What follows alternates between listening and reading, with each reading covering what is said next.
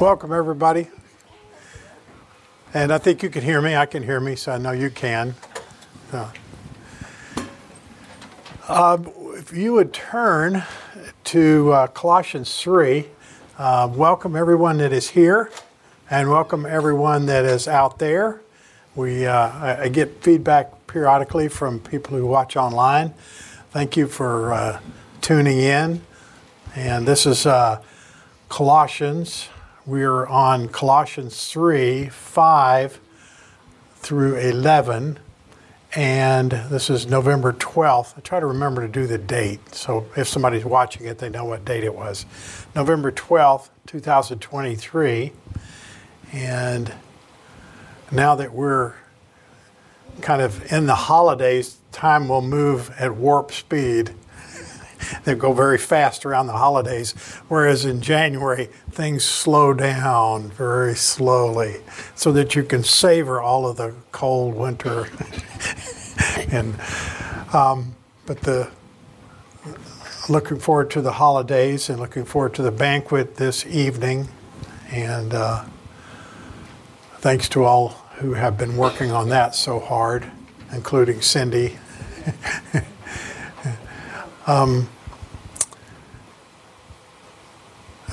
There's a handout that you should have. It's a gray handout out front.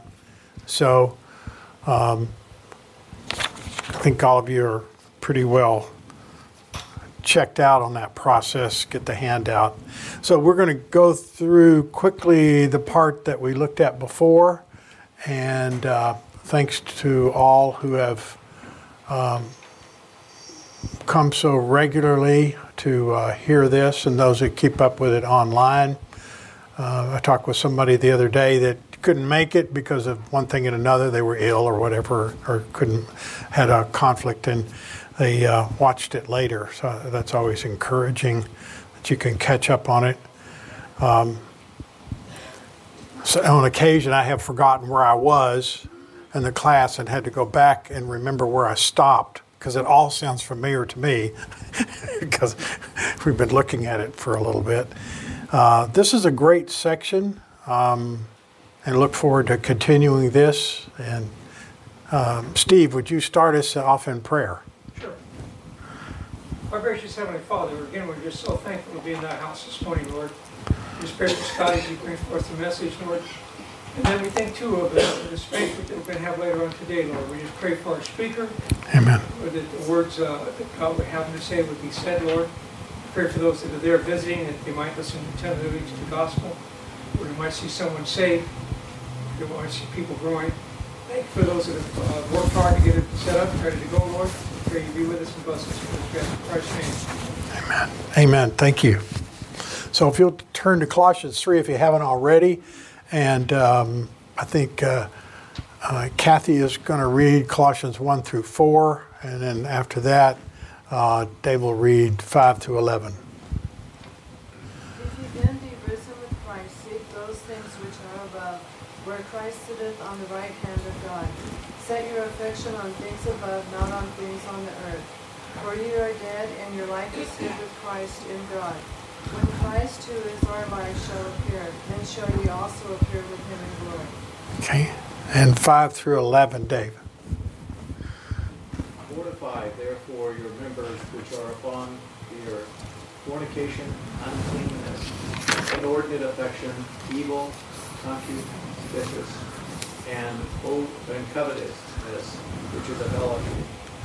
For which things' sake the wrath of God cometh on the children of disobedience, in the which ye also walked sometime, when ye lived in them.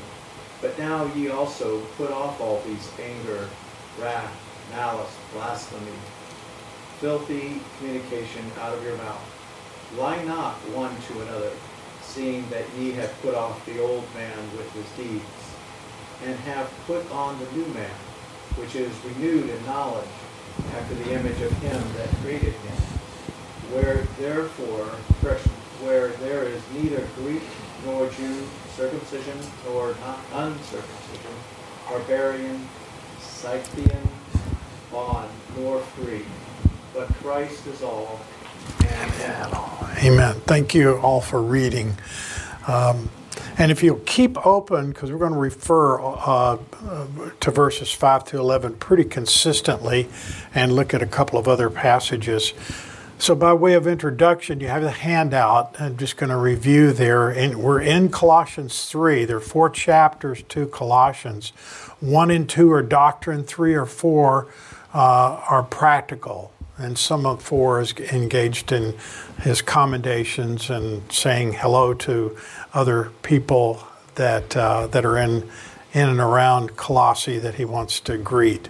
But Paul shifts in chapter 3 to a practical emphasis, and he examines how and what expression and application should be to the true doctrine and how that should take place in the Christian life. In other words, here's the doctrine in chapters 1 and 2. Now here's how you should live it. So he is encouraging and exhorting the Christian, in some cases commanding the Christian, to live out their relationship with Christ in their daily lives. And Paul has explained in 1 and 2 the truth and the doctrine of our inward relationship to Christ. And now he turns to the outward expression and demonstration of that inward relationship. And Paul, in chapter 3, now examines that outward evidences and those actions and activities that result from that inward relationship. In verses 1 through 4, he emphasized our being risen with Christ and our vital union with Christ, which provides the power and enabling of the Holy Spirit for living. And the Holy Spirit we talked about is not often mentioned. I think one time mentioned, and Christ is used instead for our sanctification. The Holy Spirit is not ignored. He does that on purpose to emphasize that Christ in his refuting the heresy of the Colossians, of the Gnosticism, the false teachers. So there's 4 verses that point to the first chapter. 4 verses point to the believer's union with Christ and the root or fundamental principle of the whole Christian life. It's the point of departure and the source of power for all that we do. And those are the ones that Kathy read. If then, or since, then you be risen with Christ, seek those things which are above, where Christ sits on the right hand of God, and set your affection and mind on those things above, not on the things of the earth. Reading 1 and 2. And then why is listed in 3 and 4. And that is item B. And those, he encourages them to do that because you have died and your life is now hidden with Christ in God. That's verse 3 of chapter 1. That's verse 3 of chapter 3. And also, you also will appear or be revealed with him in glory with Christ, who is our life. Now, let's look at paragraph C. Paul, after declaring, reading from paragraph C, page 1, Paul, after declaring his fundamental and controlling principle of our union with Christ and our new risen life in Christ, he describes in the section we're in now, chapter 3, verses 5 through chapter 4, verses 6, the living out of this truth in practical ways. And this is a quote from Vaughn. In short, the apostle teaches that the Christian's experience calls not simply for regulating the earthbound life, but for digging out its roots and utterly destroying it. And by earthbound, he means that which was in the past ungodly, earthly as opposed to heavenly. So he's saying that they will root that out and destroy it. In this way, the new life in Christ will have free course and attain full dominion or power.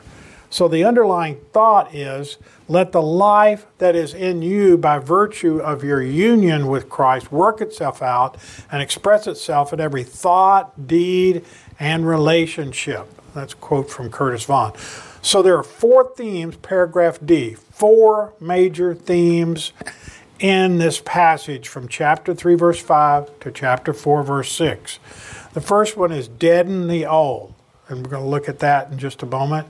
Next week, we will look at the next passage, 12 through 17, develop the new, and then the next time after that, we'll meet and desire Christ-like relationships, and then devote ourselves to Christian duty, and those passages listing. So those are the major divisions of these passages. So Roman numeral 2, deaden yourselves to sins of the old life. And that's Colossians 3, 5 through 11. And that corresponds with deaden the old. Okay? So the Colossians were exposed to and had come out of a pagan culture. I mean, the temples actually fostered religious practices and rites that were too unseemly for me to describe. They were terrible. And those were cultural practices that were adopted into their almost daily living.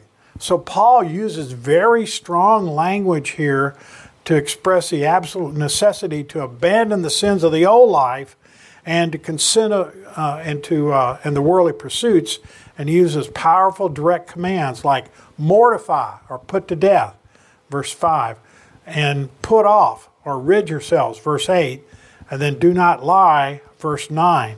So those are the major divisions of deaden the old, or mortify or put to death the old. So let's look at the top of page 2 here. So this is the first one, mortify or put to death the old. And that we started in verse 5. Mortify therefore your members which are upon the earth, fornication, uncleanness, inordinate affection, evil, concupiscence, covetousness, which is idolatry. So the Colossians died to Christ when they were saved. Colossians 2:20 and 3:3 state that. Colossians 2:20 says, wherefore, or if ye be dead, that really is since, wherefore since ye be dead with Christ from the rudiments of the world, why, as though living in the world, are you subject to ordinances? And chapter 3, verse 3, for if ye be dead, your life is hid with Christ in God. So they were dead to Christ. So therefore, as a result of the doctrinal truth, they were to make this death to the old life a reality in their practical living out this principle in their daily lives. Their union with Christ would make this possible. Mortify is a strong expression meaning to make dead, to slay utterly, and the verb pictures urgent action taken decisively and forcefully. This means we are just not to suppress or hold back the evil deeds and attitudes. We're to destroy them completely, wiping them out.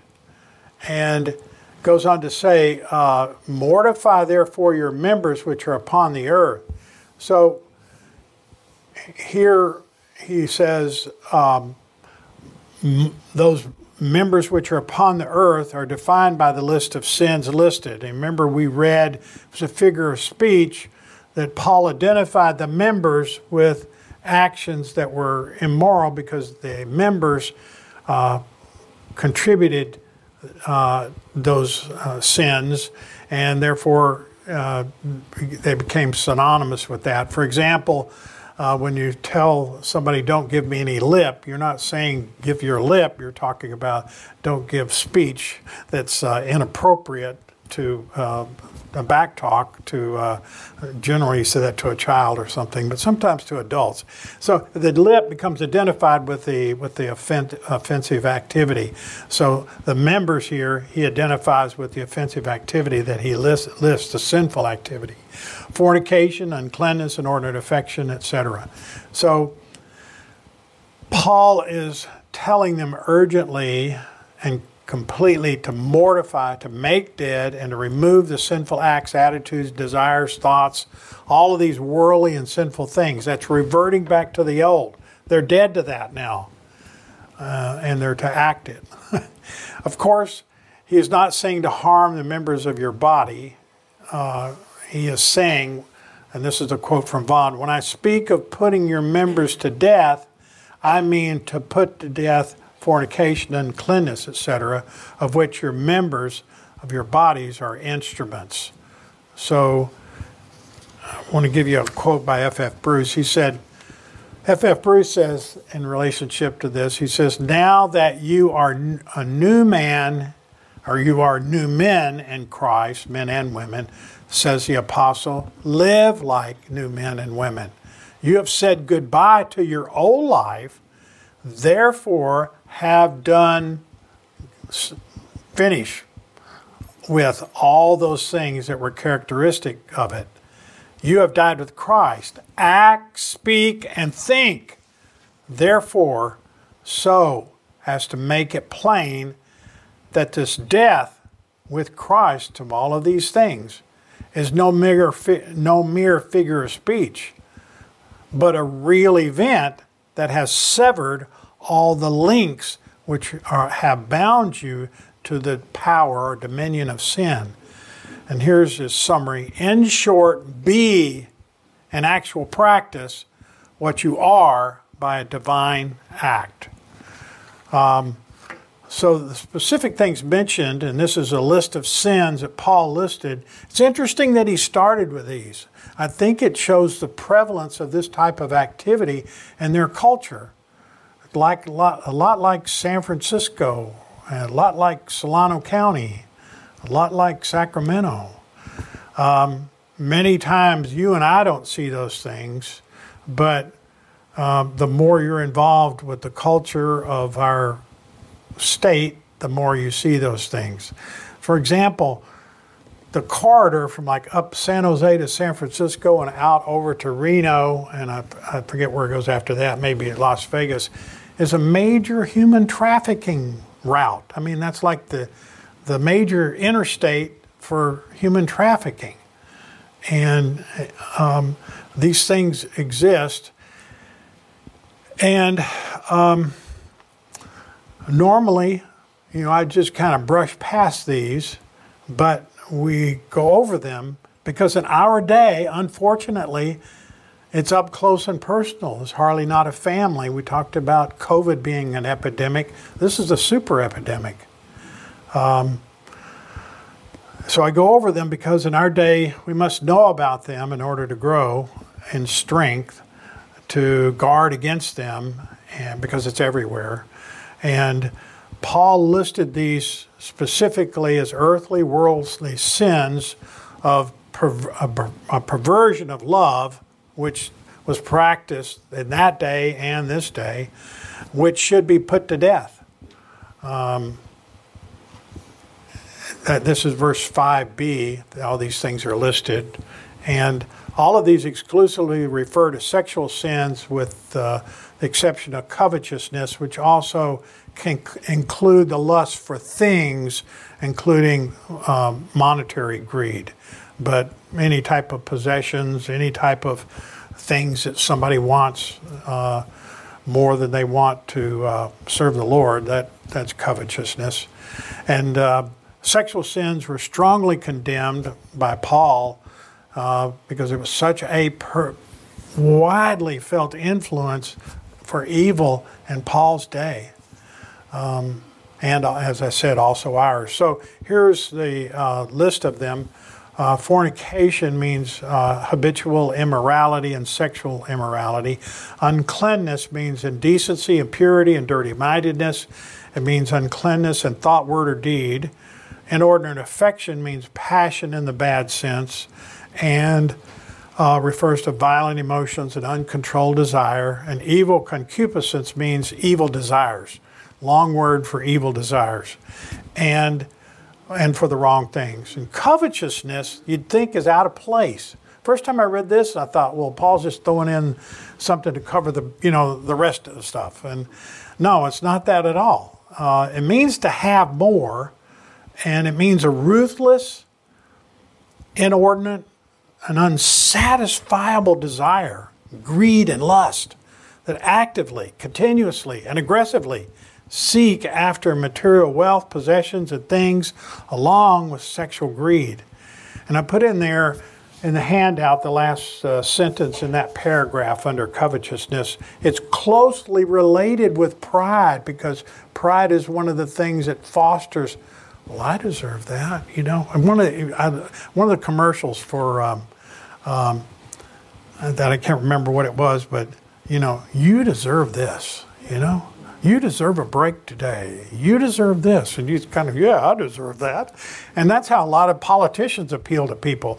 Well, you're a special person. You deserve this, you know. You deserve all these rights. And but this is closely related to pride. Later on, I think we call it a twin. Now, what's interesting is, and I want to point this out, this starts with an act. Fornication is actually, it's come to mean more of a general thing. It can be used that way, but it's actually an act. It starts with an act and then goes progressively backwards to the motivation or the reason the act was committed. And that usually starts in the mind as a thought. And that's why we are to control our minds. And what's interesting is covetousness is in there, that desire to have more, to have it for you. And it is ruthless and it is unsatisfiable.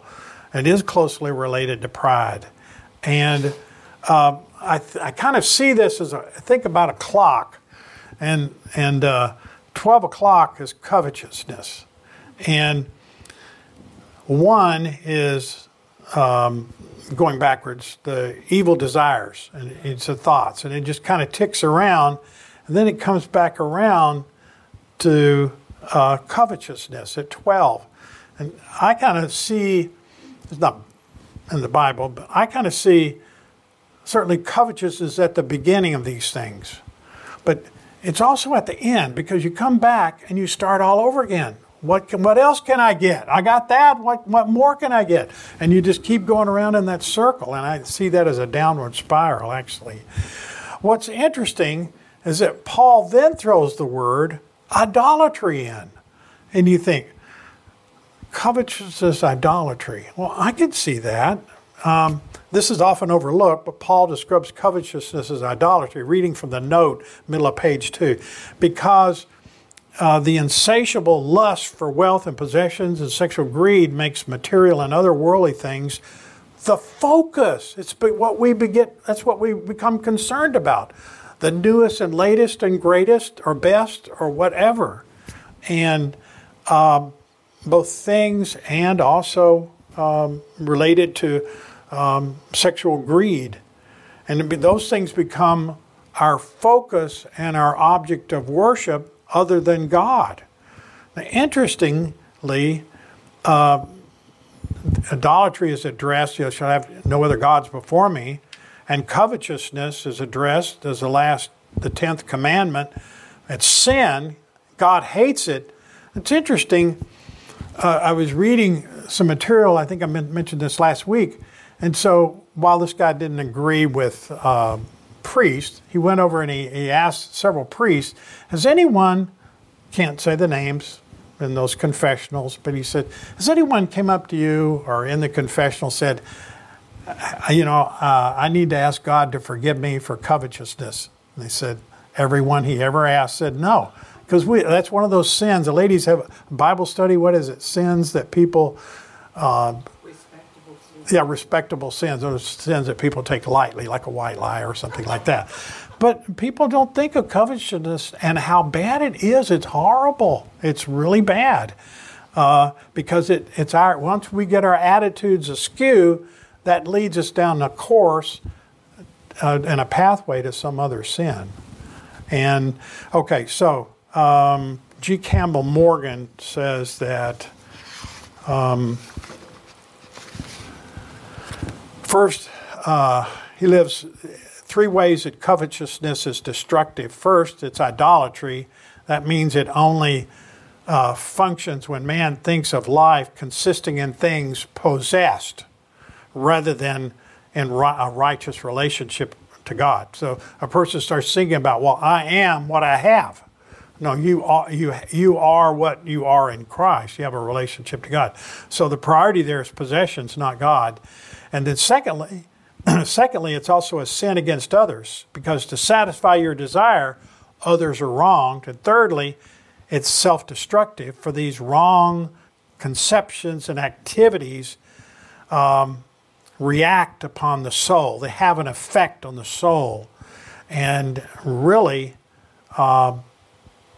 to its own undoing, and ending in the soul's own undoing. He goes on to say, every godly man seeks his happiness in God. The covetous man, though, seeks that happiness in his money or possessions, and therefore is covetous, and which God alone, the covetous man seeks his happiness in his money or possessions, which God alone can give. Therefore, his covetousness is properly called idolatry. Sometimes I write these quotes down, and as Cindy can say, she can't read my writing, and sometimes neither can I. So sorry about that.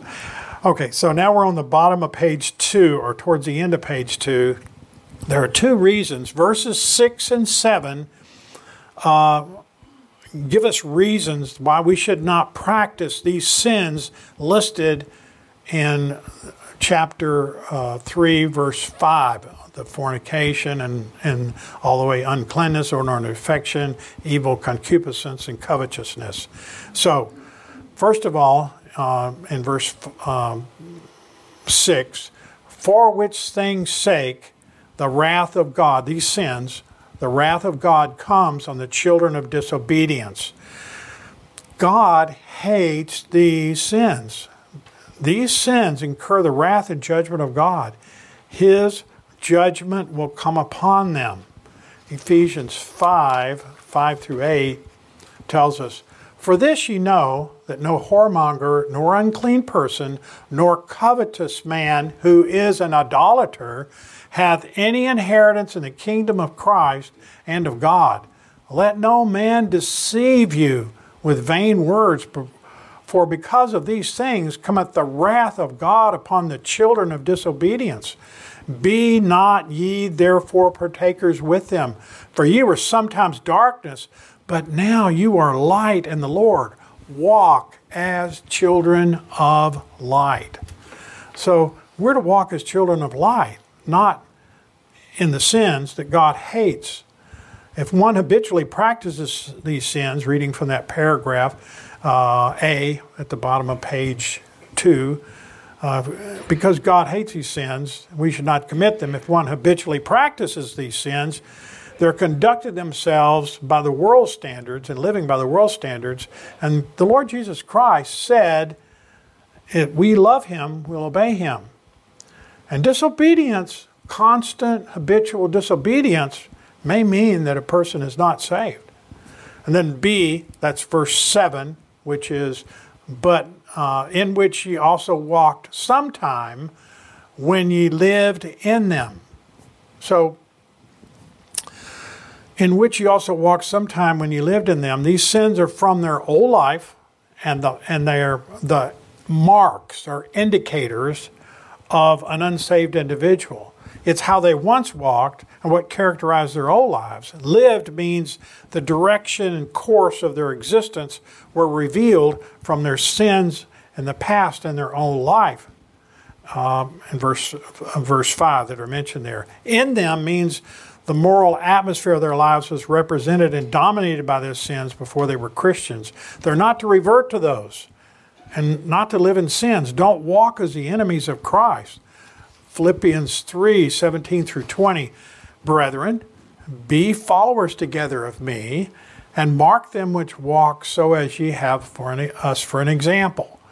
For many walk, of whom I have told you often, and now tell you, even weeping, Paul's weeping for them, that they are the enemies of the cross of Christ. Now the word enemy there means to hate, oppose, and reject the cross of Christ and the way of salvation. And verse 3:17, chapter 3, verse 19 of Philippians. Now who are these people? Who are the enemies of Christ?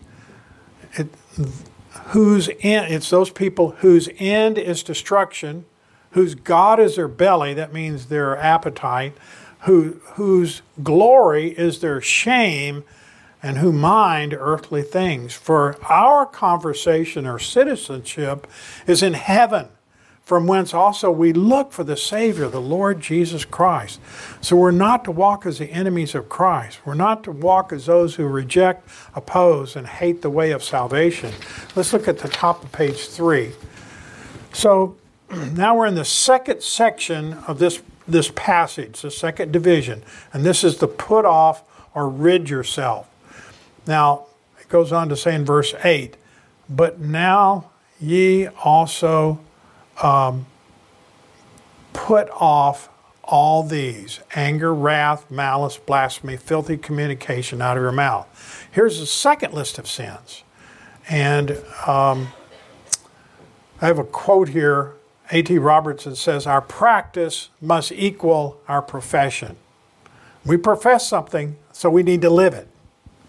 Okay, and this is a second list of sins. The first list in verse 5 was regarding the perverted worldly love, which ends in covetousness, and actually begins with it too. And this list starts with the acts. The first list starts with acts and behavior and moves backward towards motives. And then covetousness, which is a cousin to lust and a twin to pride and a powerful motivator for sexual sin. And it's a result of misusing our minds to dwell on what we want instead of God's abundant blessing. Second list in verse 8 refers to sinful hatred and misuse of the tongue, speech. And these sins start with the motives, its opposite, and thoughts, and move forward to the actions. So we must put off these things. We must fill and occupy our minds with things above. Colossians 3:16. Let the word of Christ dwell in you richly in all wisdom, teaching and admonishing one another in all psalms and hymns and spiritual songs, singing with grace in your hearts to the Lord. We need to let our mind dwell richly in the things of the Lord. But then he goes, but now, verse 8. Now this is a contrast. This emphasizes the contrast of the things from their former life described in verse 7, and that list in verse 5, and also this list in verse 8. But now we are to, ye also put off all these. And he gives the next list: anger, wrath, blasphemy, filthy communication out of your mouth. And here are these things listed. Again, these start with the motive and proceed to the action. And anger means a settled feeling of anger. And by that, it means persistent, focused, predominant, not just flaming up every once in a while.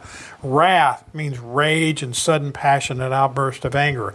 Malice means general wickedness and badness and or hateful feelings or ill will. And blasphemy means railing in speech and shameful speaking. It means also insulting and slanderous talk. Towards God, it's blasphemy. Toward man, it's slander. But when we slander man, we actually slander or blaspheme God. Because when we slander man, we're really demeaning God's creation. So we're really doing blasphemy. And then filthy communication is shameful, abusive, or filthy speech. Foul-mouthed abuse. And then James 3:10 tells us that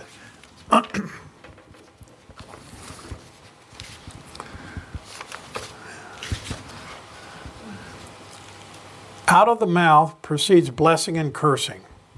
My brethren, these things ought not to be. Ought not so to be. Does a fountain send forth at the same place sweet water and bitter? You know, he starts out with, but the tongue no man can tame. It's an unruly evil full of deadly poison. And that's a powerful point. Out of our mouth, these things should not be pouring out. We should have gracious speech, which edifies. Okay, let's look at putting off here means to take off clothes. He says to, in verse, this is verse 9.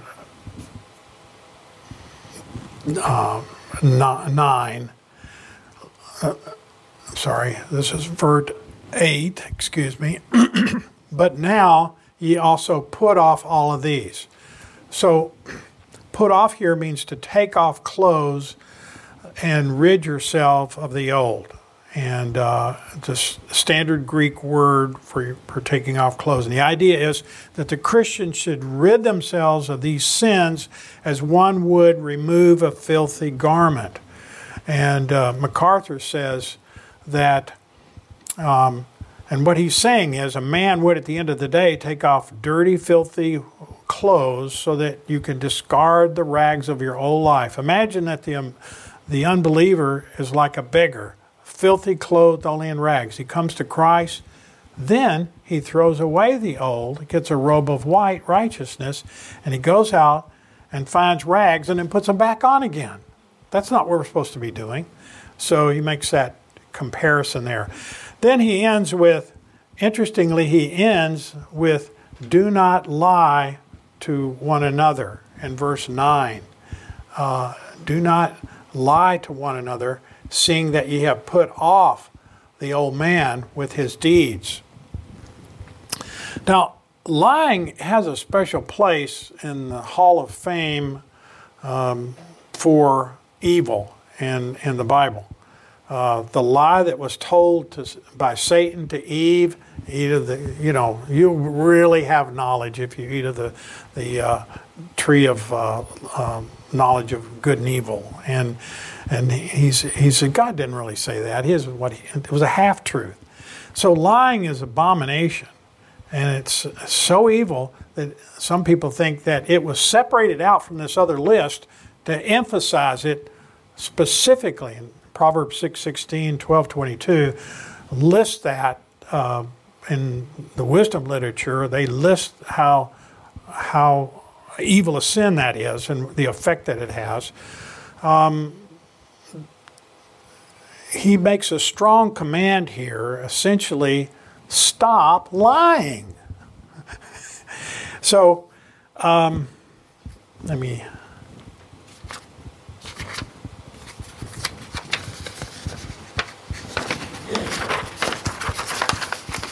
One thing to remember here is that, and I'm going to read MacArthur, he emphasizes this. He says, and Jesus said in John 8:44 that Satan is the father of what? Of lies. Tell the truth, people. If believers can't speak the truth, who in the world can?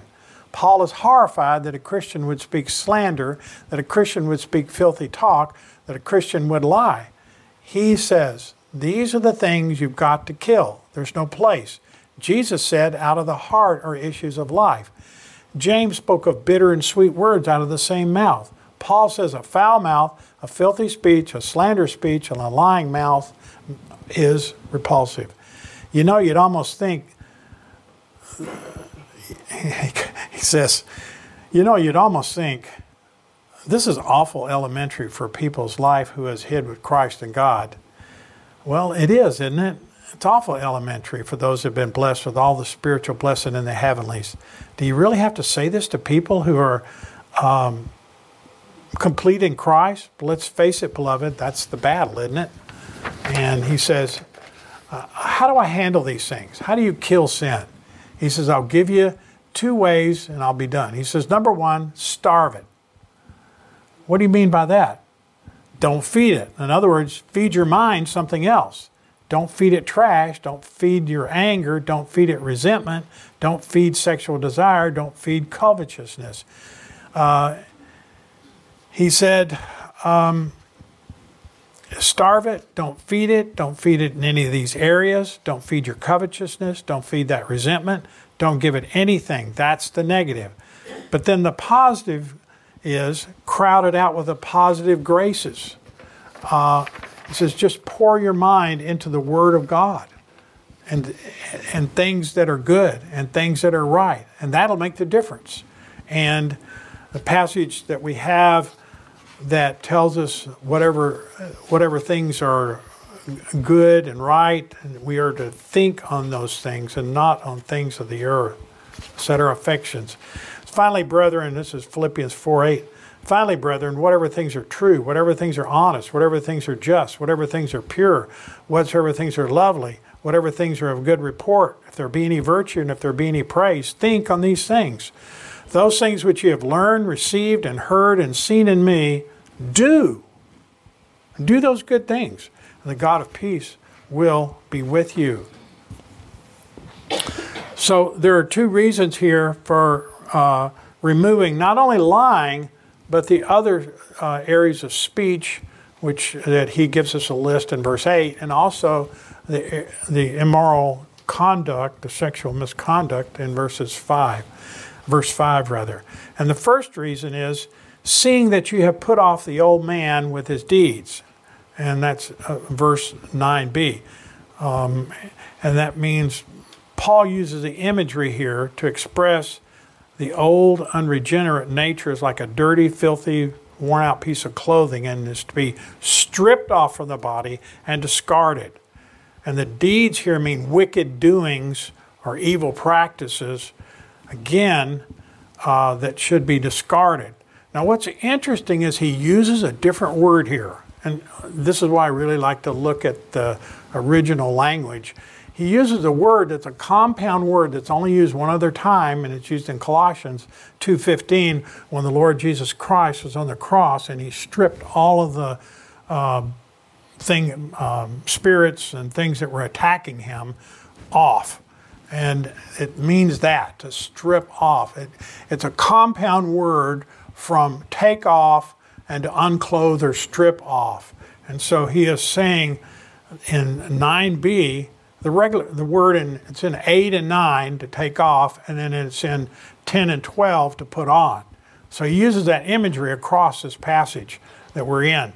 And the one that he uses here is a word that's very firm, and that they are to take this and strip this off of the body and discard it emphatically. Let me share with you here.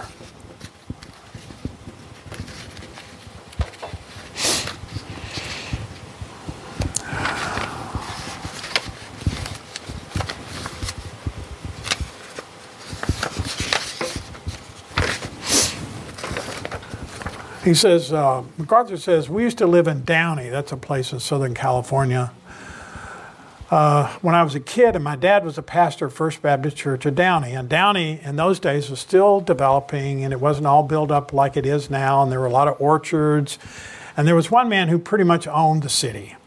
And he had subdivided all his property and sold it all off, bits and pieces, and he made a lot of money. And he was an extremely wealthy man. He owned the country club in the town where folks played golf.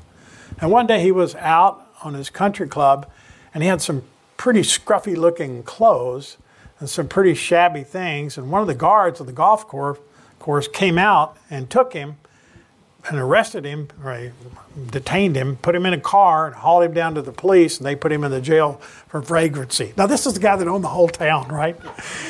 He says, and I'll never forget it because it was a big deal in that town because he owned the place. But because of the way he was dressed, they assumed he was a vagrant just meandering around the golf course into trouble or whatever. And, well, needless to say, that guard moved to another town and done another job. His career was over because this man that he apprehended owned the country club and the town. But he didn't dress the part, and it was very difficult to tell. And he goes on to say, and I'm afraid in the Christian life, there are a lot of people who might get arrested for impersonating a Christian and for trespassing on Christian property because they don't really dress the part. He's not talking about outward clothes. He's talking about the getting rid of the old behavior and the old man. And Even that old favorite garment of the old life that you want to hang on to so much has got to go. From the spiritual standpoint, it kind of goes like this. When you were saved, when you gave your life to Christ, when you believed and He redeemed you, your old man died. Your old man died and you were born again. You were born a new man. And the new man doesn't want to wear the old man's clothes. That's the idea.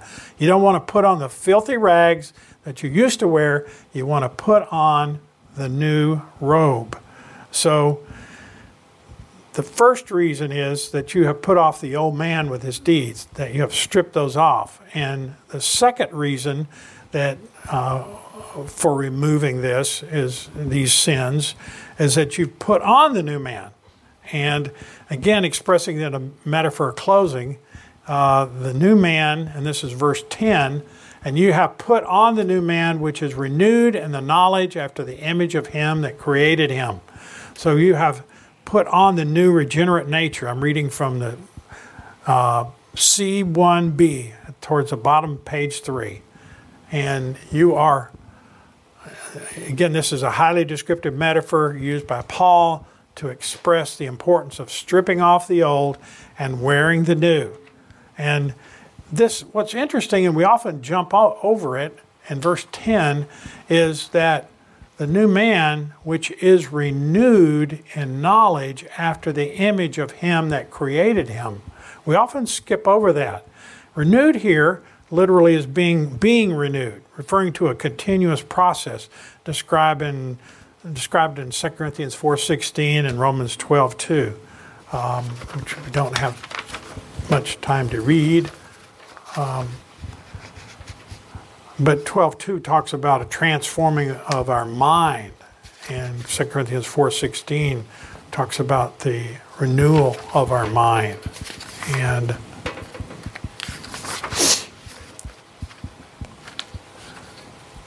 for which cause we faint not, but though our outward man perish, yet the inward man is renewed day by day. And Romans 12:2, and be not conformed to this world, but be transformed by the renewing of your mind, that you may prove what is that good, acceptable, perfect will of God. So now we're in the realm of the renewed. I like that term. I read someone use that term. It refers to a new nature which does not decay or grow old, but by constant renewal takes on more and more of the image of its creator. And that's a quote from Vaughan. Knowledge, and this is a quote by, this is just a part of the passage here. Knowledge, the word there is epignosis, which means full knowledge. And the heretics were said you have a secretive knowledge. You don't have all the knowledge. And Paul said you have the full knowledge, all of it. So knowledge is the goal of this process, and it indicates true knowledge. And this knowledge is the regenerate man's spiritual vision of Christ, intimacy with Him, and insight into His will. That's H.C.G. Moe. Then quoting Bruce, he says, it is the life and power of Christ within that is being renewed as the Spirit of God reproduces more and more of the Christ-likeness in the believer. We'll stop there, I think, and we'll finish this up next time on the 19th. Questions?